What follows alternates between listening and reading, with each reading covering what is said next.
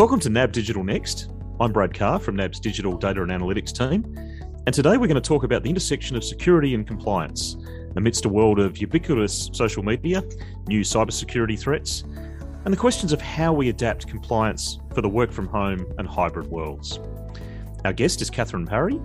Catherine is the founder and CEO of DeepView, which in my time internationally at the IF was one of the most fascinating and I'd also say timely new companies that I came across in terms of innovative solutions to new and emerging threats. Fittingly, with business travel resuming, Catherine is on the road from London and today joining us from Oslo. We're going to take in her global perspective, and then a little bit later in the episode, I'm going to pick up the discussion with NAB's Chief Security Officer, Sandro Buccaneri, and Sandro will help me add an Australian perspective or an Australian context to Catherine's insights. But firstly, Catherine, it's great to speak with you again. Thanks for joining us and welcome to NAB Digital Next. Hi, Brad. Thank you for having me. Catherine, you can do much better than my introduction. Can you tell us about DeepView and what your business focuses on? Absolutely. So DeepView is a single platform for multi-social media risk. We archive and monitor chat systems and then analyze and alert to visual data leaks. I can go on and tell you much more, but I don't want to spoil your questions. Well, hopefully I'll give you the chance to do more of that. And maybe we could start with what I thought was a really fascinating story that you told me back in late 2020. We were talking about social media security, and you were explaining how hackers can uncover the clues they need via social media. For instance, the many hundreds of thousands, I think millions of Instagram photographs that had the hashtag of work from home at the time. Absolutely. So it was very interesting in the early days of lockdown. So in the Western world, that was around March 2020 onwards. What we saw was this massive rise in, as you say, hashtag work from home.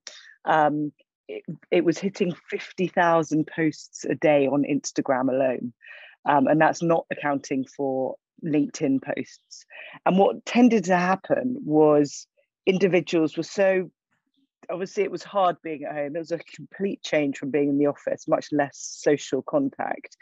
And so people, I think, were sharing social contact via social media. And the most frequent little photo we'd see is little Johnny in front of dad's trading terminal or whatever, with a sort of caption, future trader in the making. Now, of course, lovely and wonderful to see, but the consequences of the items in that photo are the things to be mindful of. And part of the reason we get so concerned about photos like that, and we help firms manage them and bring them down, is because social engineers use these photos to gain access into the organization. So the most typical route we see is a social engineer picking up the phone. And there's a lady called Rachel Toback, who is a white hat hacker who is fascinating on all of this and can go into a lot more detail. But anyway, she talks about the social engineer calling up the individual. And now, see, it could be back at their desk or it may be on their mobile. The social engineer gets the mobile from maybe a business card sitting in the photo that's been put on Instagram. Calling from the Bank of Oslo's IT team, I can see that you've got Excel or you've got our Intranet Plus 2 on your computer screen. That means that you've got a system that's now 6 months out of date, so you're not getting the latest documents. I'm going to send you an email link, jump on it, I'll access your system and update the entire platform for you so that you can get the latest documents. Wow. Often people get the phone call from the IT team and they're like, yeah, whatever, just do your thing and work cool, right? Because they're assuming the fact that the person knows their phone number, which of course the person has got from the business card sitting on the desk, or that they can guess the email address, again, usually sitting on a business card or in the computer screen that's behind little Johnny or whoever the kid is. And so at that very point, the social engineer sends the email arrives in the individual's inbox, the individual clicks on the link, and you can imagine, I mean, that's where you see ransomware getting into entire systems. There are many more stories and there are many more routes to entry, but that's one of the clearest. I should That's a say. pretty sophisticated one too, and like I recall you also telling the story of maybe a more simplistic way of how you guess or crack passwords. Things like the work from home photos where the calendar was on the wall in the background, or even just in your Zoom screen in a meeting that the calendar's in the background with the kid's birth date circled. Things that are in the video background whilst we were suddenly all at home, revealing different things about our personal lives to our colleagues, to our clients, that suddenly these things came into play and were giving the clues for the hackers, giving them the clues that they needed. Absolutely, Brad. You've got it. So it's really important. And we've additionally, as a result of exactly your point, built a real-time alert system. So you can get a, hello, there's something in the background that could be a risk whilst people are on Zoom calls and Microsoft Teams or whatever it might be. So is this a reminder that for all of the investments we might make in security, in tightening the defenses around the front door, that for all of that, so much really relies on people? It relies on people being vigilant or alternatively their susceptibility to being misled. And at DeepView, how and where do you see the opportunities for us in getting better at that? It's such a good question. I think, well, I know, yeah, it is people. And often it's, well, I'd say in 99% of the cases we see, if not 100%, it is inadvertent. Much of this data leakage is never intentional. It's done with the momentum and energy of the person's maybe love for the business or whatever. And so whilst there's obviously training that can be put in place, there's also a whole realm of technology that can support the user's behavior, because there are so many components that are now happening. It's very difficult for people to be mindful of every single part of their lives, especially now we have hybrid working. You've often got 2 environments minimum that you're working from, and managing the data leakage in all of those is not easy. So we do real-time alerts. If there's something in the background on a Zoom call or on a Microsoft Team call, we can also do analysis of public. We only ever do public social media posts, so the ones that the social hackers, social engineers can use to gain entry into organizations. And really, it's all about, we just want to help the industry. We can see where many of the big banks are having thousands, if not tens of thousands, hacks a day. And they can be smaller ones, they can be significant ones. And that number will just carry on rising. And it's because people are getting better and better and better at it. And so to help the industry, it's about providing the technology that supports the security of the organization whilst protecting and respecting the employees' privacy. For us, that's very important. It's so true that so much of what we do in adopting technological solutions needs to be tied to that human element, and that our best defences in this case are very much that combination of innovative technology, but in the hands of humans who can practice it and can appreciate it. I was wondering, can we pivot a little bit to another core part of DeepView's business? And that's where you've been using techniques such as artificial intelligence about helping to record and archive chat messaging from across different devices and across different channels. And I think this just became so critical as a means of ensuring that we were able to deliver continuity of service whilst also being able to maintain the level of conduct monitoring for dealing rooms, for instance, as we went through that shift to work from home. Really a critical enabler for how the economy was able to carry on as the pandemic hit. I was wondering if you can tell us a bit about how that transition played out, firstly in 2020. WhatsApp. So I've obviously given you the numbers for Instagram work from home posts. We've got WhatsApp rose by 40% in use in the first 3 months of lockdown. Again, Western lockdown. So let's say March onwards. And as you say, that was because whether it was deal room, buy side, sell side, everybody wanted to make sure that they were in touch. And often the internal systems that had been built for working in the office were just catching up. People were still learning, chatting on Microsoft Teams, chatting on however they may now organize it. And of course, the benefit of something like WhatsApp is it enables a very easy flow of communication. There's a natural way of talking on WhatsApp that is so much more relaxed and easy than an email.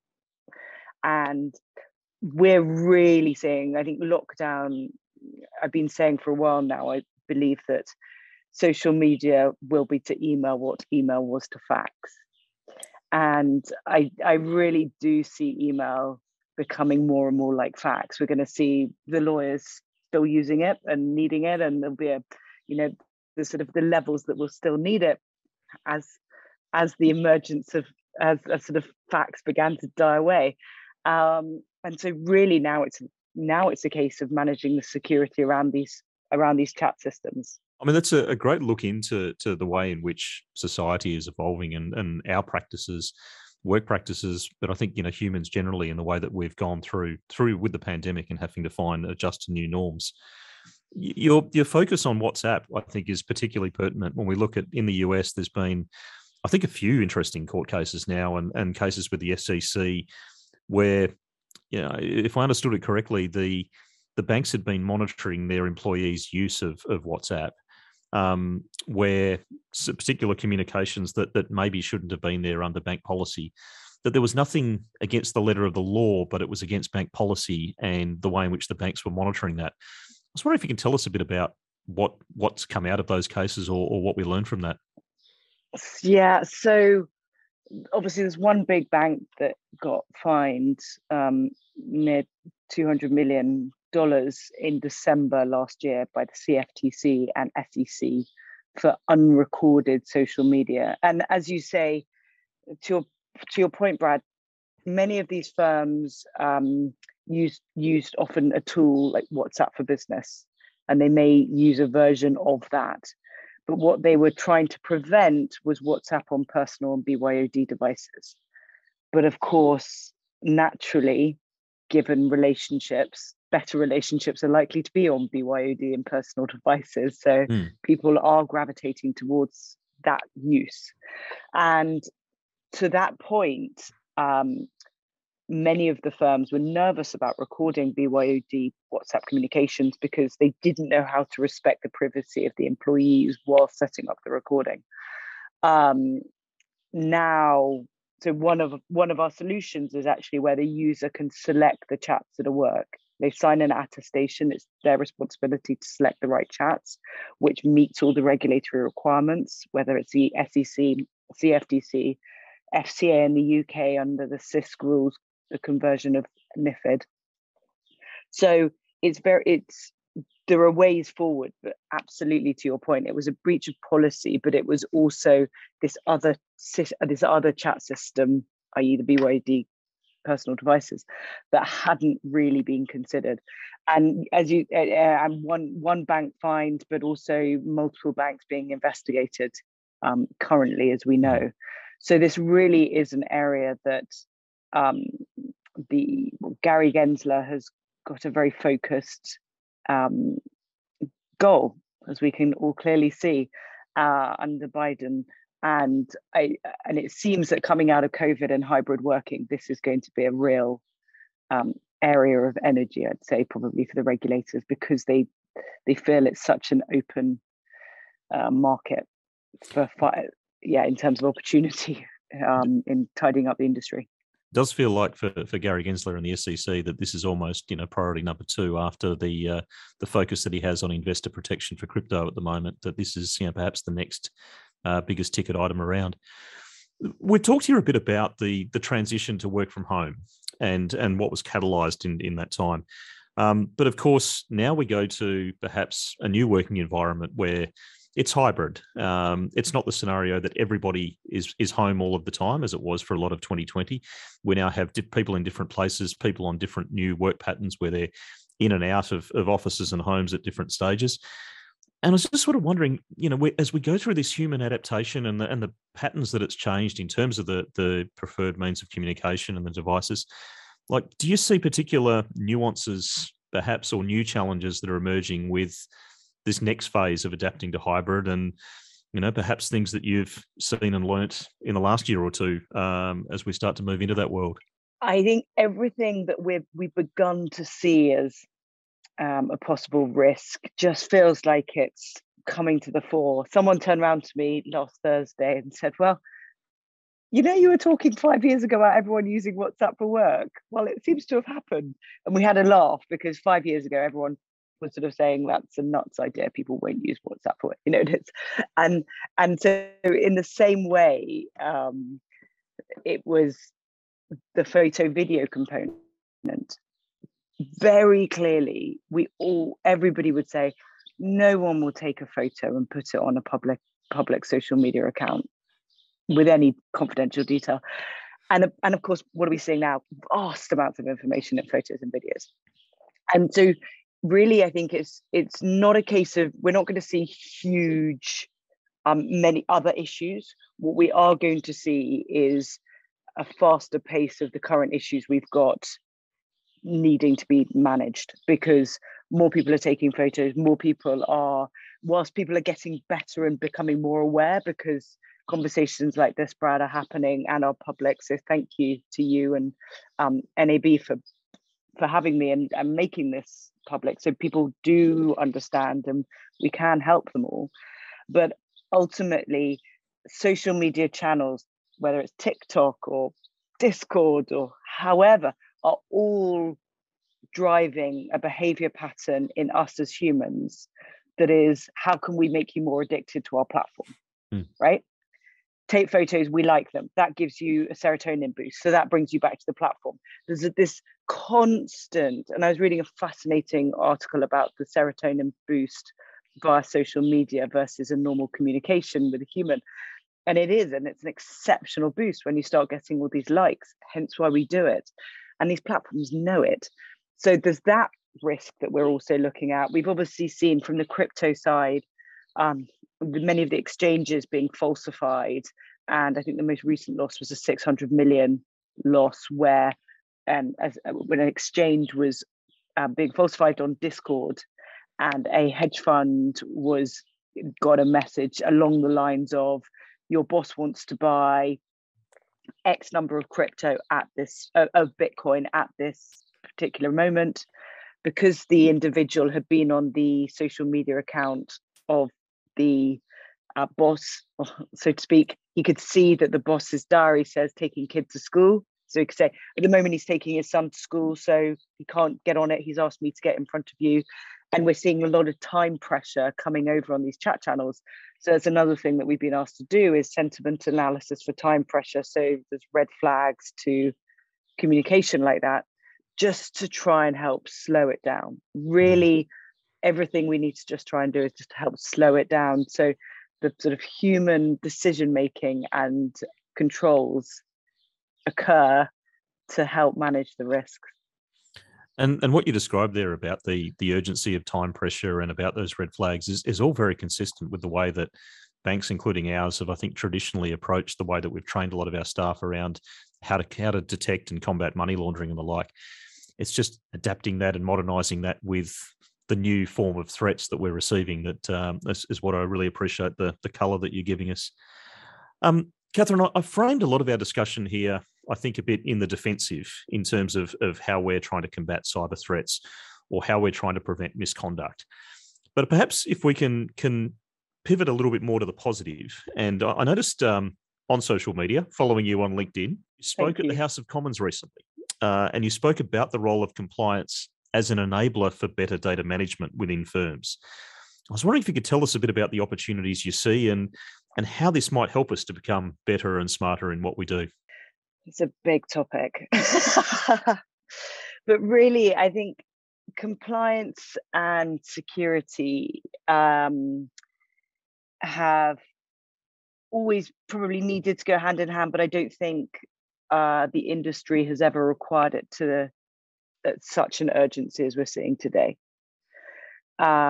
We haven't, I don't believe, seen the connection between data leakage that the security team would manage now falling into the SEC's requirements for cybersecurity in the way that we are seeing today. To your point, that Gary Gensler's number one target is regulation around crypto, and with that comes a lot of this cybersecurity requirements that we see coming out of the SEC.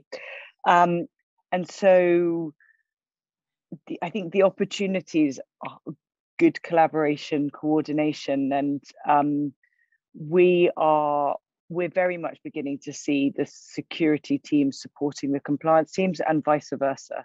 So compliance see many burning bushes all the time at the moment. The important thing is supporting them through that and helping show where the technology can enable the management of compliance, and maybe coming from the security perspective, but to help them see the woods for the trees.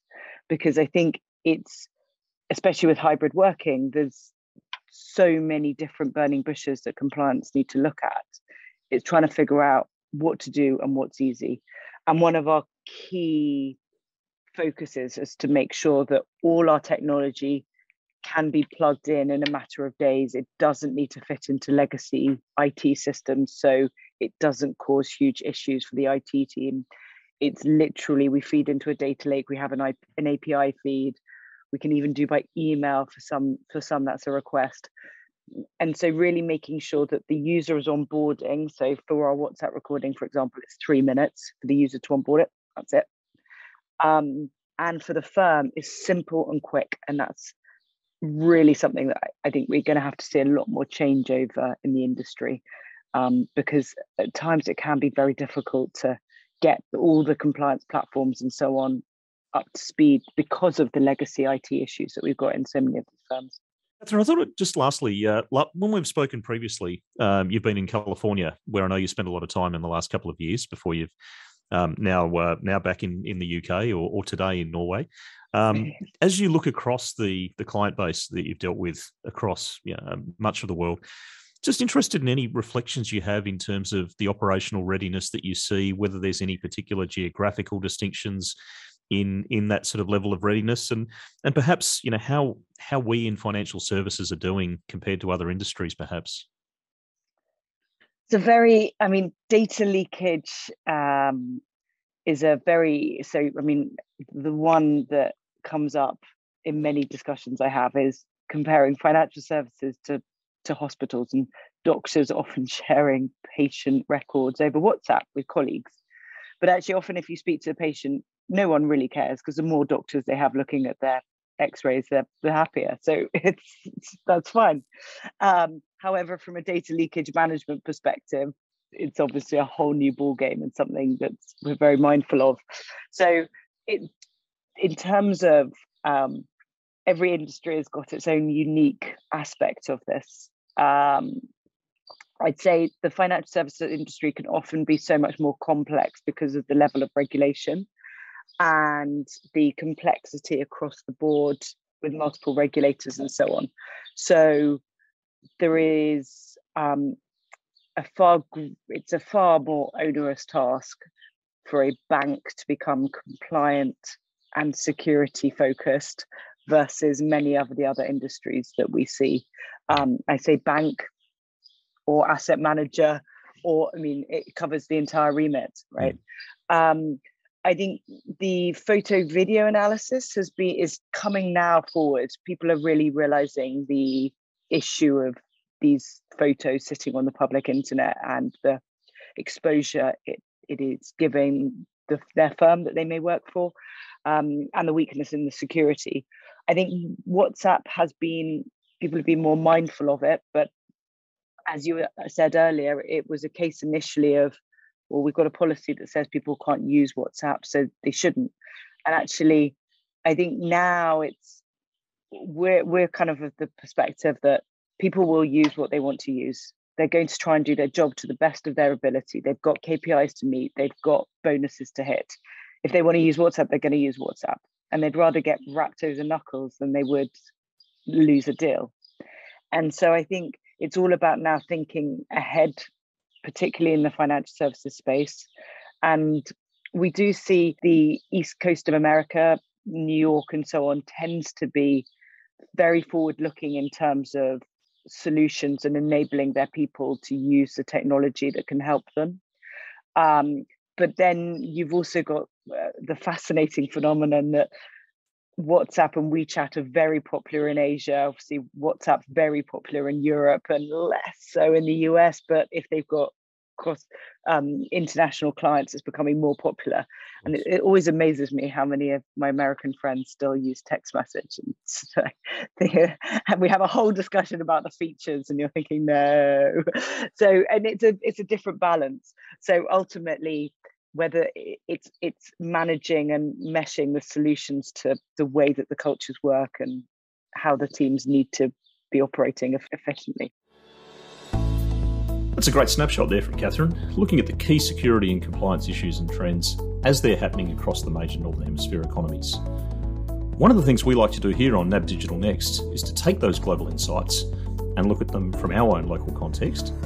For that, I'm joined today by NAB's Chief Security Officer, Sandro Buchineri.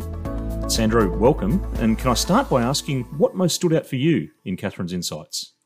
Hey, Brad. I think one of the things that definitely stood out for me is the social engineering aspect. People keep forgetting that social engineering happens all the time, and that's how most people get scammed, and typically relates to lack of education or awareness. But I think the social engineering aspect definitely stood out for me. Yeah, I was really struck by that. Some really interesting scenarios that she raised, particularly that example of a criminal seizing on the clues or contact details shown in a photo, that's the basis for impersonating a help desk operator. It kind of underlines that point, I think, that so much of cyber defense is human, and a reiteration of the point about tech and humanity that Neil Cross gave us more broadly on episode 1. This is not just about code, it's about educating and upskilling people. Can I get you to touch a bit more on that and what we're doing at NAB, both for ourselves and for our customers? Yeah, sure. No, I think that is a great point. I think the biggest problem with security isn't the tools or the processes that we have. It's people. It's us. We are the weakest link in the chain. But you can educate yourself and make sure that you're enabling things like multi-factor authentication or two-factor, as it's more commonly known as. And what we're doing is trying to educate as much as our customer base as possible. We do webinars. We have our security hub that's available to our customers around how to better protect yourself online, etc. And I always use this example, and I know my wife hates it, but I got a message from her. I was traveling somewhere, and she said, you'll be interested to know that I just got somebody tried to access my Facebook account. So I said, okay, that's interesting. I said, did you click on any links or anything? No, nothing like that. But somebody tried to access it. So I went into the Facebook app, reviewed my settings, and I saw that two-factor authentication was not enabled, and I enabled it. And my response back to her, which I then posted back on social media, was, my life's work is done. Because she's actually enabled two-factor authentication, and she's actually been listening to me ramble on for the best part of 19 years of marriage. So I thought that was pretty good. But I think your point that you raised about education and keeping up to date, you do it all the time. When you cross the street, you look both ways. If you're in any foreign country that you have never been to, and you're walking down the street and you see two individuals walking towards you, you instinctively cross over because you're not sure what their intentions are. If you're in a hotel room, now that we can go back to travel, you lock the hotel room door at night when you go and sleep. Those things are there inherently because you're caring about your personal physical safety. It's no different than when you're online. So that education and awareness piece is exceptionally important to protect yourself and your accounts. And I guess that's about then also adapting that education and some of our behavioural defences for the circumstances that are changing with us. I thought it was a really interesting notion Catherine gave us that, as she put it, social media will become to email what email is to fax. And I'm curious as to what you thought of that and the extent to which that, how that raises of how we make sure our security is sufficiently agile and adaptive as those behavioural trends and behaviour changes sort of emerge. Yeah, as technology evolves, so does our defenses and how we protect ourselves, etc. So I think that is a very good statement. My kids don't communicate with me with a phone. They don't phone me. To them, that's ancient. They would rather send me a message on Instagram or TikTok. No, I do not have a TikTok account, but they keep trying to get me on. But they'll send me messages that way. So again, the perpetrators, the bad guys, will try and use those mechanisms to do exactly the same thing. A couple of years ago, my wife sent me this thing again. I'll use my wife as an example. She sent me this thing on Facebook saying, here's these 10 questions that we had. It's like, who was your first girlfriend? And what's your favorite color? And which high school did you go to? And all these things. And we're going to compare notes with my other girlfriends. I said, that's like a social engineer's dream, because all that pieces of information, you're probably using your color and your first street you grew up on, etc., as part of your password. And that's exactly what social engineers do. That's why the social media environment is so, it's great. It helped you connect with people that you haven't connected with forever, but it's also it's a massive area of concern if you're not careful as to how you better protect yourself. Yeah, and that was the serotonin boost that Catherine talked about that people get from social media, and to the extent to which that perhaps overrides the sensible parts of our brains and makes us more vulnerable. Yeah. One other sense I take, Sandro, is that our economy and our society needs us to have a safe and adaptive ecosystem, and that no one firm is going to be able to deliver that all on their own. And I think this is a really important point that you've been stressing elsewhere recently, that cybersecurity is a team game. No, exactly. And I always talk about being a team sport. And for my sins, I'm a Manchester United fan. And I know my Liverpool colleagues will always rile me for this. And I know in Australia, when I talk about football, that people think of Melbourne Demons and then Collingwood and all those things. But it is a team sport. And just like you have your defenders and your attackers, your goalkeepers, etc., so too you need to have different parts of the organization working in harmony. I cannot protect the organization alone. And that goes to our customers and it goes to our partners that we have. And we have to share information or intelligence so that we can better protect ourselves. So something that may happen to us may be happening a little bit differently to our peer banks or our peer partners. And while sharing that information, we can then see, oh, these are the type of attackers, etc. These are the type of techniques the attackers are using to essentially better defend, to get into our networks, to get into our accounts. And if we all know what they are trying to do, we can better defend against it. So that's why I always say, no, cybersecurity or security in general is a team sport. Well, Sandro, thank you. And of course, our thanks to our special guest, Catherine Parry of Deepview. If I can indulge in a quick bit of NAB cross-promotion, our NAB Security podcast series has gone into a lot of these core security issues in greater depth. And you can find 9 episodes of that very specialist series on the NAB News website, looking deeper into ransomware, identity takeover, and much more. And ahead here on this channel, on NAB Digital Next, we're going to look at the major tech platforms, including the observed experiences in China and lessons for elsewhere, speaking with Professor Doug Arner of Hong Kong University. We're also going to look at the successful public-private digital identity ecosystem in Canada, with the president of their Digital Identity Council, Joni Brennan. So stay tuned for much more on the latest in digitalisation. I'm Brad Carr. Thanks for joining us on NAB Digital Next.